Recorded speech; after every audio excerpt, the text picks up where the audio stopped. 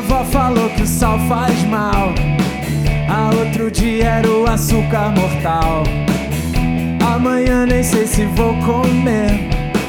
Depende do que o jornal vai dizer.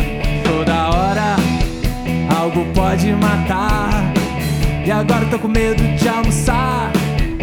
Eu não sei mais o que eu vou fazer. Pra que eu fui ligar a TV? Não me venha com saladas, baby. Não me venha com saladas. Isso é uma piada, né, baby? Essa salada tá zoada.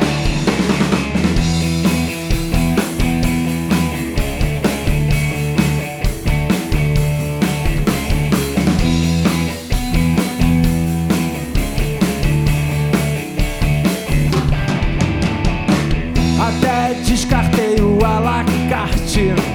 Minha mãe falou que isso dá infarte.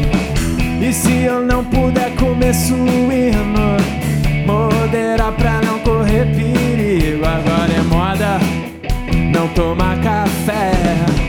Cafeína e Coca-Cola no meu pé. Presunto, pé junto, defunto é muito. Eu quero amnésia de cabernet. Não me venha com saladas, baby. Não me venha com saladas. Isso é uma piada, né, baby? Essa salada tá zoada. Oh, oh, oh. Yeah, yeah, yeah. Oh, oh, oh. Yeah, yeah, yeah. A internet diz pra eu não comer, porque senão eu vou morrer.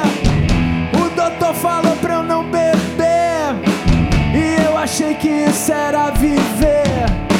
Não me venha com saladas, baby. Não me venha com saladas, baby. Não me venha com saladas, baby. Essa salada tá zoada, baby. Não me venha com saladas, baby. Não me venha com saladas, baby. Não me venha com saladas, baby. Não me venha com saladas. Isso é uma piada, né, baby? Essa salada tá zoada. Não me venha com saladas, baby. Não me venha com saladas. Isso é uma cilada, né, baby? Essa salada tá zoada. Oh, oh, oh. Yeah, yeah, yeah. Oh, oh, oh. Yeah, yeah, yeah.